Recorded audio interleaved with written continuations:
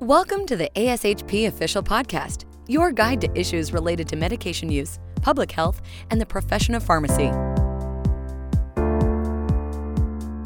Hi everyone, it's Vicki Basiliga from the ASHP section of Clinical Specialists and Scientists, and I'd like to welcome you to this special episode of Therapeutic Thursdays. Once again, I am excited to share some of the great clinical content that was a part of the 2020 mid-year clinical meeting.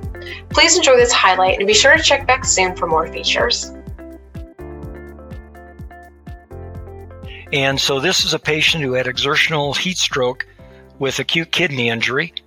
And you can see that it was previously a healthy, 22-year-old male marathon runner. And these lab values that you see above were after initial cooling measures and after giving some IV fluids. And we have some other labs that are pending. So these are the only labs we have at this point. And these are the labs I'm going to go through and focus on today. And so let's start. And if you're not familiar with this nomenclature, I will talk about which values these are as we go through this. So let's start with the sodium. And you'll see that the sodium is 135. And next to it is the chloride is 100. And probably the most important concept when you're assessing sodium levels is to realize that sodium, you can think of it as always needing to be considered in conjunction with fluid. So don't make the mistake of just thinking of sodium losses or sodium gains. You also have to think of fluid losses, and water gains. Because you, in essence, can have a person who could have a low sodium, a normal sodium, or a high sodium, and still, in essence, be hypovolemic, have intravascular volume depletion, just depending on things like other fluids that have been administered, etc. Similarly, you can have fluid overload and have values high, low, or normal, again, just depending on other fluids, etc. So you always want to consider fluids and sodium together, which means you're going to know what fluids were administered, other comorbidities, past medical history, those sorts of things. Well, rather than focus on absolute values, I will talk about absolute values, but realize that it's often the degree of change that's really most important when looking at lab values, and beginning here with sodium. So as an example, if the sodium, for many people, they would consider a sodium in the 130 to 135 range as being relatively mild hyponatremia, in that a more moderate hyponatremia in that 125 to 130 range, and then less than 125 in some sources is considered as profound hyponatremia. But just the low sodium level in itself, the level of sodium in your blood, that in and of itself isn't necessarily associated with symptoms. And during my career, I've seen a number of sodium values that were less than 125 in patients who were totally asymptomatic. And that's because they had long-standing hyponatremia. Their body had compensated for it. And in their case, they were asymptomatic, even though they had what looked from a lab standpoint is referred to as profound hyponatremia. So the degree of change in many cases is more important than the absolute value. Similarly, a high sodium, it's the same thing. You start getting sodium values above 160. You start to get concerned because of the sheer level of the high sodium and as it relates to osmolarity in the body. But nevertheless, it continues to be the degree of change that we're often focused on. Per at least one resource where they tried to come up with some consensus recommendations, they were basically looking at sodium and saying that if it's more than 48 hours, then it's chronic. If it's less than 48 hours, it's acute. So in other words, acute hyponatremia means that the low sodium has been present for less than 48 hours. Chronic hyponatremia is referring to this low sodium for more than 48 hours. And the reason that's important is because with chronic hyponatremia in particular, it's very important not to raise the sodium level too quickly. You can actually cause harm by doing that, what's referred to as an osmotic demyelation, nervous system injury from overly rapid increases in the sodium. Whereas at least with the more acute form, you're able to raise it somewhat quicker, although, again, there's still limitations as to how quickly and to what extent you want to raise it. In general, when you're raising the sodium, you rarely want to raise it above low normal levels, and often even just below normal, because, again, of this concern of raising it too rapidly and raising it too high. So bottom line, when you think of sodium, most important points is I want you to think that you need to know what's happening with the fluids to know why the sodium value is where it's at, and always be considering it, again, along with fluids. So in this particular case, what I'd really want to know in this marathoner is what types of IV fluids did this marathoner receive? Did this male marathoner receive? Assuming he received, as an example, let's say he received a half normal saline kind of solution, which would probably be unlikely, but if you would, well, that could be one explanation for a somewhat lower sodium. Another possibility is that he received, in this case, a normal saline kind of solution, but maybe insufficient amounts of it. Maybe, for instance, during almost all of the race, that while he's running a marathon, that he was taking in a lot of hypotonic fluids, a lot of free water. So just, in other words, tap water during almost all the race. And maybe the sodium level was lower than this, and it's actually now been increasing with isotonic saline, with the normal saline, but it just still happens to be where it is. And so obviously at this point, we do want to have some other indicators of fluid repletion. I'd want to know, for instance, what the blood pressure is, the heart rate, findings on the physical examination, other findings to try to assess the adequacy of resuscitation rather than just focusing on the serum sodium. Serum sodium at this point, this appears to be an acute event, assuming that it says previously healthy, so you presume his sodium and the rest of his labs were normal prior to this event. And so in this case, the sodium at this point isn't telling us as much as probably getting a lot of this other information. Now, I mentioned at the beginning that I'm off looking at sodium and chloride at the same time, and that's because in general, the sodium and chloride levels are going to go up and down together when the problem is a fluid disorder. So up and down together when a fluid disorder. So if, for example, let's say that the marathoner did not take sufficient fluids while he was running the marathon. And so in that case, the kidneys would be trying to hold on to sodium, but obviously the person is losing sodium and water through sweat and through his lungs. And in this case, what you'd expect is both the sodium and the chloride levels to go high, to be elevated. Because again, at this point, the person has insufficient water relative, or the person has high sodium and chloride, because even though the person's lost sodium and chloride and water, the losses of water are more than the sodium and the chloride. The flip side is, let's say that the patient, as they're running the marathon, took in a lot of fluids, arguably more than he needed. In that case, you'd expect both the sodium and the chloride to be low. You'd expect the runner to have hyponatremia. So the sodium level might, for instance, be between 130 and 135. So it really just, again, depends on the fluids that were taken in conjunction with the sodium level. Now, if you see the chloride that's not going up or down in conjunction with sodium, what I want you to think of then is a potential acid-base disorder, because chloride is involved in acid-base disturbances. And so a good example would be, let's say that the sodium was relatively normal at 140, but the chloride was 113. That would right away make me think of some type of acid-base disorder. For example, a hyperchloremic metabolic acidosis, which is something that sometimes occurs when you give more hypertonic sodium chloride type of solutions. You can end up with this hyperchloremia. So if the sodium and chloride are going up and down together, fluid issue.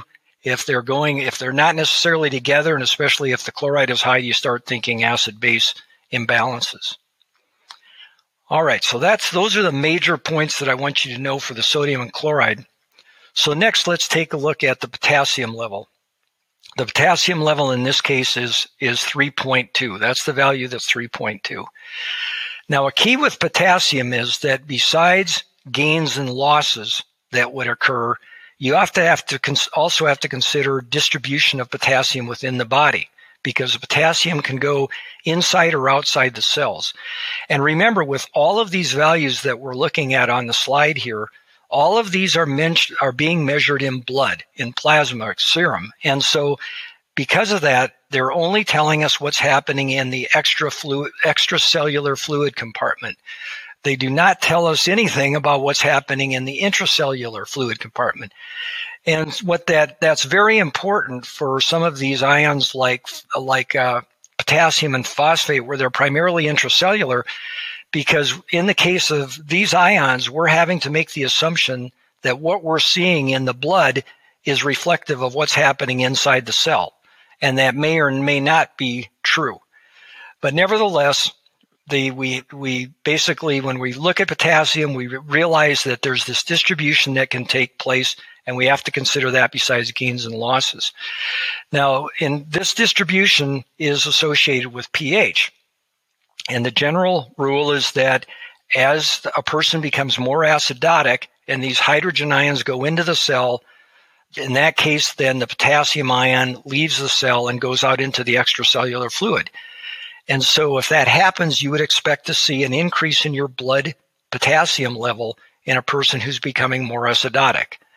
And so that's another consideration whenever you're looking at potassium besides gains and losses. So in this case, I see a potassium of 3.2. Well, this could mean probably 4 different possibilities.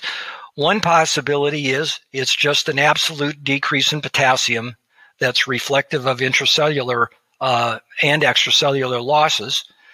A second possibility is that the person is losing a bunch of sodium. For instance, for whatever reason, let's say the person is losing a bunch of sodium in the urine. Third possibility is it's a distribution change. That's something like a pH, where the person has an acidosis, maybe from inadequate resuscitation. And in this case, the potassium level is low. Excuse me, and that'd be more of an alkalosis, where it's low to an acid-base disorder. And then a fourth possibility is some combination of those different events. If anything, if this person was under-resuscitated and we expect the person to have an acidosis, that, if anything, would make the potassium level go up somewhat. And the fact that the potassium is low then would be particularly disconcerting, because it would mean that it's arguably the level is even lower than it looks, because if the person had an acidosis and the potassium shifted the outside, well, that means that if we correct the acidosis, the potassium is going to drop even more. And so, again, this value of 3.2, it may seem, well, that's not that far below normal, but depending on the acid-base state, it might be even lower than it looks once we, again, correct the acid-base disturbance.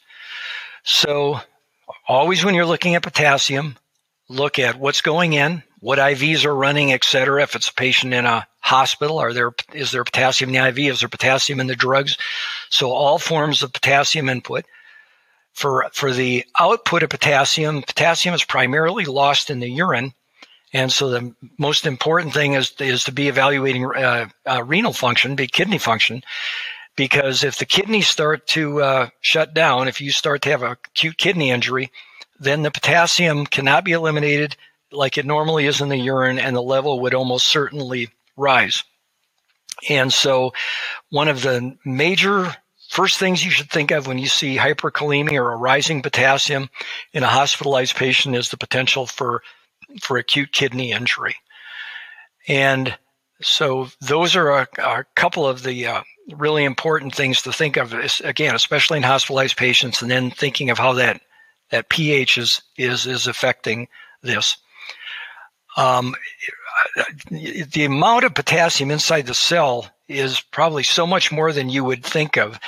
In fact, the amount of potassium in the extracellular fluid is almost a rounding error compared to the amount of potassium inside of the cell. There are literally thousands of milliequivalents of potassium inside of the cell, whereas there's less than 100 milliequivalents of potassium typically in your extracellular fluid. So again, it's of these thousands of millimoles of potassium, the vast majority are inside the cell. And that has importance, and that's, for instance, why when you give IV potassium, we have limits as to how quickly we give it. For instance, in some hospitals, they'll have no more than 10 milliequivalents an hour of IV potassium on a floor, maybe 20 milliequivalents per hour IV potassium in an ICU setting. The reason for that is because we want to make sure that there's adequate time for that potassium to shift across the cell membrane and go into the cell.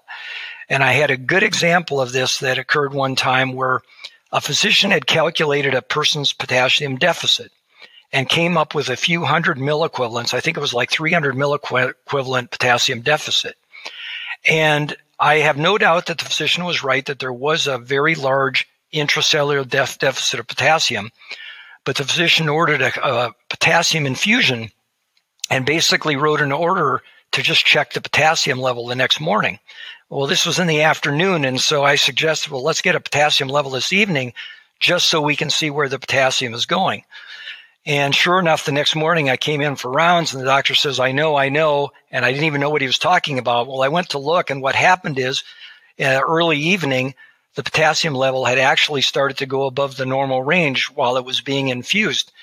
And what had happened is, for whatever reason, this person, it just wasn't moving into the cell as quickly as it should have been.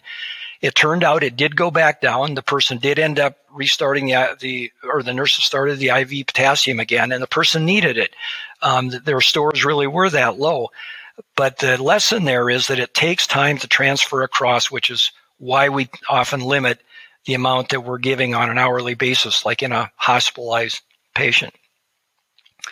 All right, the next value then that we're looking at, we already talked about the sodium, the 135, the chloride, the 100, and in this case, the potassium, 3.2. The next value you see on the labs here is this value of 17, and that's the bicarbonate. And so you'll see one mistake that I often will hear students and residents, they'll look at this and they'll just call it CO2. And where they get that is because many labs often report the bicarbonate as the total CO2 content. And that has to do with the way that bicarb is measured in the body. But I always point out to the trainees, don't refer to it as CO2 because people aren't going to know whether you're talking about carbon dioxide or what. And so even though the labs may say total CO2 content, I encourage, again, trainees to refer to it as bicarb. And in the case of bicarb, as with other labs, it's often not as much the absolute value that we're concerned about as it is how quickly and which direction it's going. And so the most important, when a hospitalized patient in particular, when you see a decreasing bicarbonate, the first thing I want you to think of is the potential for acute kidney injury, some form of renal dysfunction. And this gets back to, just like potassium, the majority of the acids in your body, well, let me back up. During a normal diet, a typical diet, the macronutrients that a person takes in, whether it's oral or IV, like parenteral nutrition, those macronutrients are broken down to acidic byproducts. And there's two major ways the body gets rid of these acidic byproducts, either through the lungs in the form of CO2, carbon dioxide, and I do mean carbon dioxide in this case, or via the kidneys. They excrete the non-volatile acids via the kidneys. What that means is that if the kidneys start to shut down, obviously the person is going to start accumulating those acids. And that's what's leading to the metabolic acidosis. So virtually every patient who develops acute kidney injury at some point is likely going to develop a metabolic acidosis because of those acids accumulating. And so while that isn't the only reason, that by far is the most common one that you should be considering in a hospitalized patient, a decreasing bicarb, being thinking of an acidosis, and in particular a person with acute kidney injury. On the high end of a bicarb, you'll less commonly see high bicarbs in a hospitalized setting, unless, for instance, the person is actually getting exogenous bicarbonate and too much of it.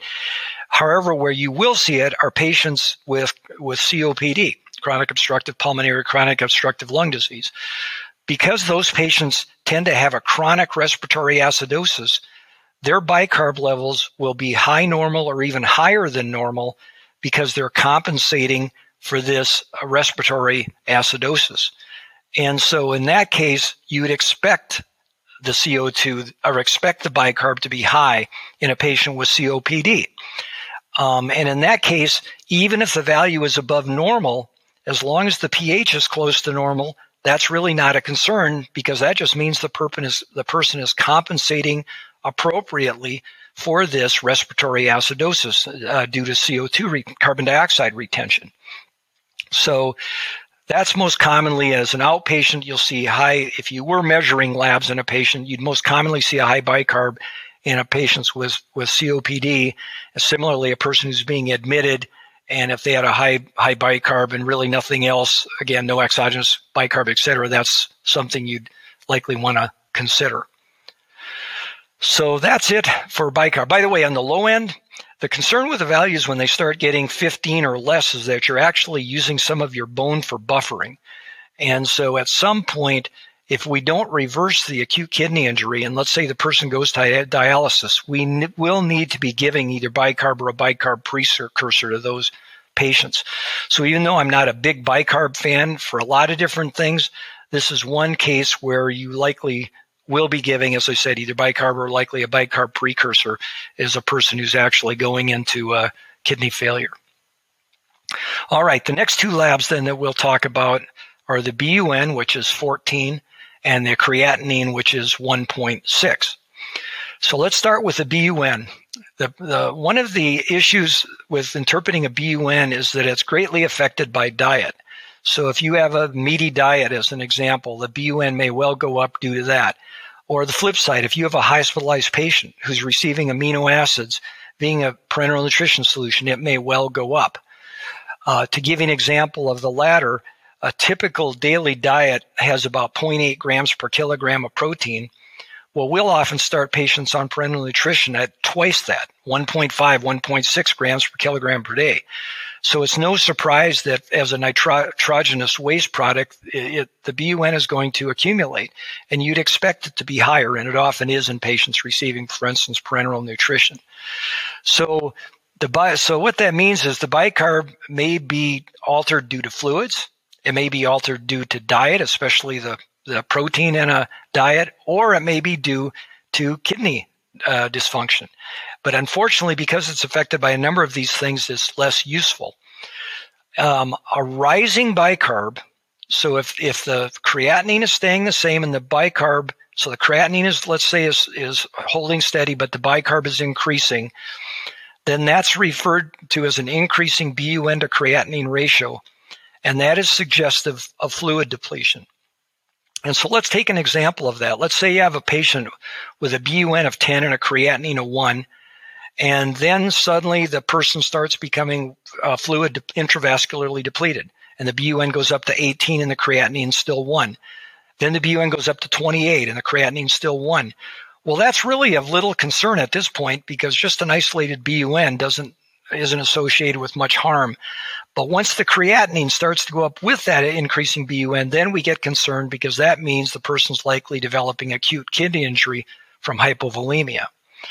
So that's where the BUN is useful. So the BUN to creatinine ratio, if that's greater than 20-1, that is suggesting often you should be considering hypovolemia or intravascular depletion. Again, a BUN greater than 20-1 suggests intravascular depletion. However, keep in mind the diet. As for a low BUN, that's of little clinical significance and is often just reflective of the fact the patient hasn't had any significant nutrition for a couple of days. So let's say, as an example, you have a BUN that's actually lower than normal in a hospitalized patient who hasn't been eating or getting IV nutrition. Well, that would be expected. You wouldn't do anything about it other than give nutrition once you're able to, but that's of really no concern to have a low BUN. Now, in this case, you look and the BUN isn't that high, but the creatinine is elevated, so this is obviously a concern because as a creatinine starts to go up, that is clearly suggesting that the patient is starting to have some type of acute kidney injury. And so if this BUN was 14 and the creatinine was 1, I would probably look at it and assuming that the creatinine had been relatively stable around young 1, it probably wouldn't be any cause for concern.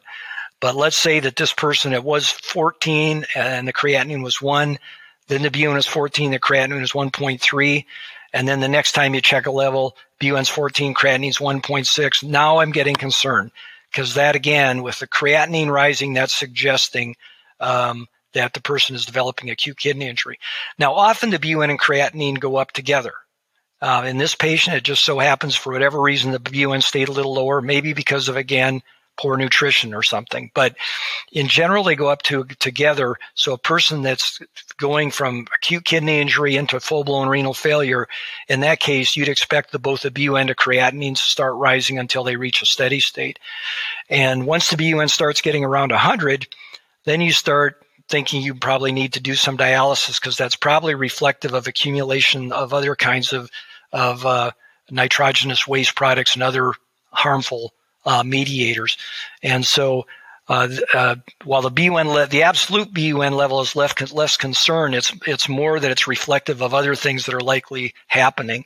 And so 3 overarching indications for dialysis are this high BUN that's likely reflective of other problems, fluid overload, and hyperkalemia. Those are 3 common indications for having to do dialysis. All right, and then on the right, you see the value for glucose. I'm really not going to spend a lot of time on that other than to say at hospitalized patients and especially critically ill patients, we know now that we really should not be aiming for strict glucose control, tight glucose control. The NICE Sugar trial, largest trial to date with over 6,000 patients, has demonstrated that we can actually increase the rates of hypoglycemia and potentially worsen outcomes if we try to maintain intensive glucose control. And so I think most of you are fairly familiar with that. The one thing I would say about high glucose levels is we really don't know for sure what should be our sort of high end of our glucose level. Some people say 200, some say 220, some say 180. The concern is that when it gets very high, that it's almost like an immunosuppressive kind of effect in a patient, and so we are concerned when it gets too high. Not to mention osmotic diuresis, other problems. But in general, we don't know exactly where that cutoff should be. One final thing I forgot to mention when I was talking about sodium is if your glucose level is getting to be above normal level, the sodium basically, as that glucose rises, it causes the sodium level to drop through this effect, this dilutional effect. And so you'll basically, for each 100 milligram per deciliter rise in glucose above 100, you can basically expect the sodium to drop by 2.4 millimoles per liter or milliequivalents per liter. And the reason that's important is because when you look at your sodium level, you got to take into account if a person has a very high glucose level in the hundreds, let's say 300 or 400, you've got to realize that once that's corrected, your sodium level is going to go up as you lower that glucose level. All right, and then we have the calcium.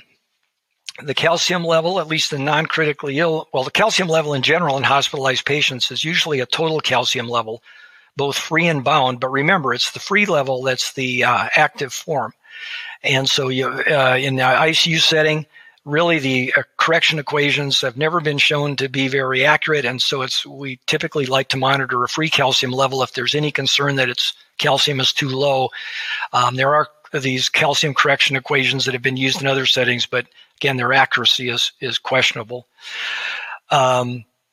Phosphate, major thing I'd say with phosphate, since I'm running somewhat low on time, is to think of phosphate like potassium. It's an intracellular cation.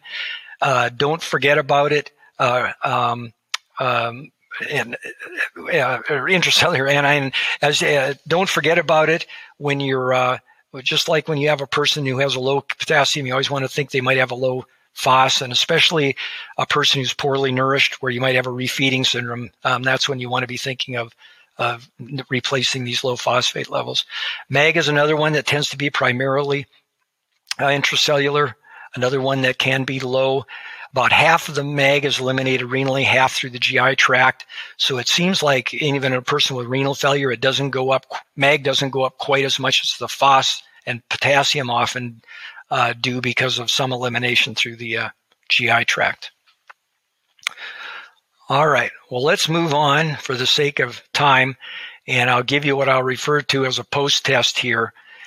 And so the first question, if the patient's serum potassium was 3.2 milliequivalents per liter when the pH was 7.1, what will the serum potassium concentration be after the pH is corrected to 7.4? Now, be careful when you look at this because the patient is starting at an acidic pH of 7.1.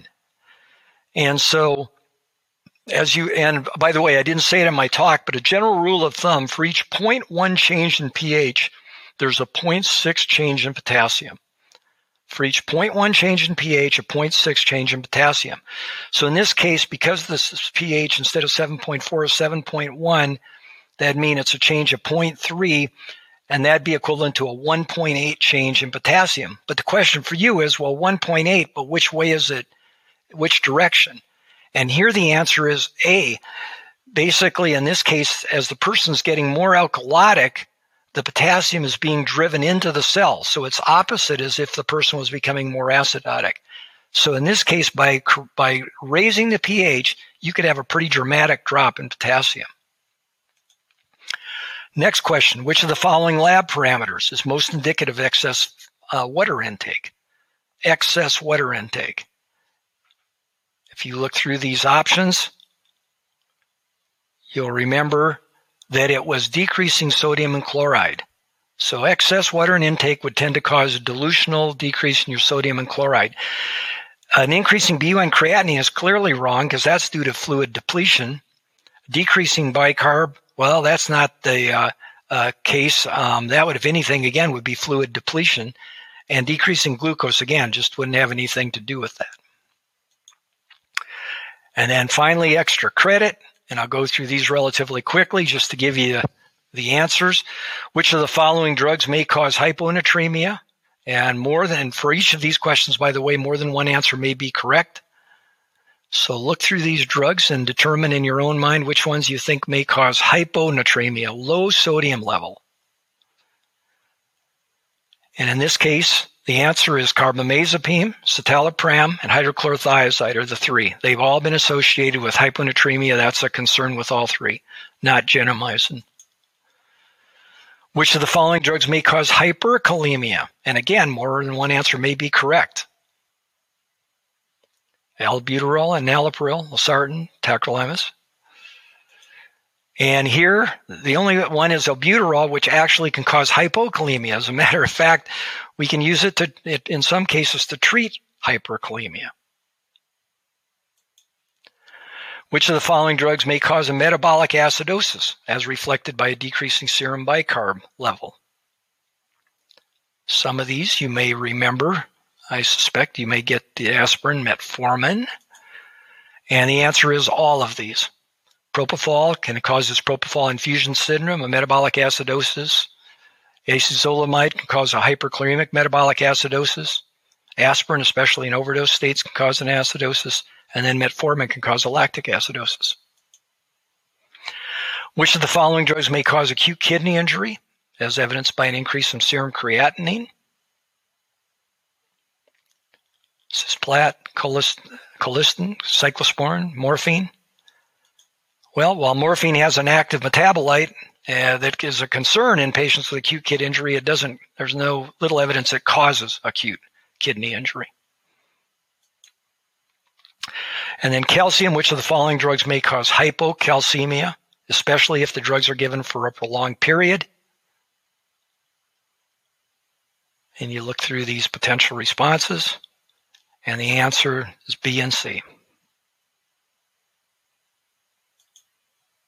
All right, so the key takeaways from my talk is remember that sodium and chloride usually change in the same direction with fluid disorders, so suspect acid-base disturbances if they're going in different directions. And my example I used was a person with a hyperchloremic metabolic acidosis where their chloride might be very high, but their sodium level within the normal range. Another key takeaway, potassium concentrations in the blood are not only affected by potassium gains and losses, but also by acid-base disturbances, and particularly metabolic acidosis, where as the hydrogen ions goes into the cell, the potassium comes out, and so it can lead to an increasing potassium levels that you see in your labs. And then my last one is the key takeaway is an increasing BUN with a normal or unchanged creatinine usually indicates fluid depletion or increased protein intake, but an increase in creatinine, that's suggestive of acute kidney injury. Thanks so much for listening into today's episode from the 2020 Mid-Year Clinical Meeting. It's features and content like this that make the ASHP Mid-Year Clinical Meeting the place to learn and to take your practice to the next level.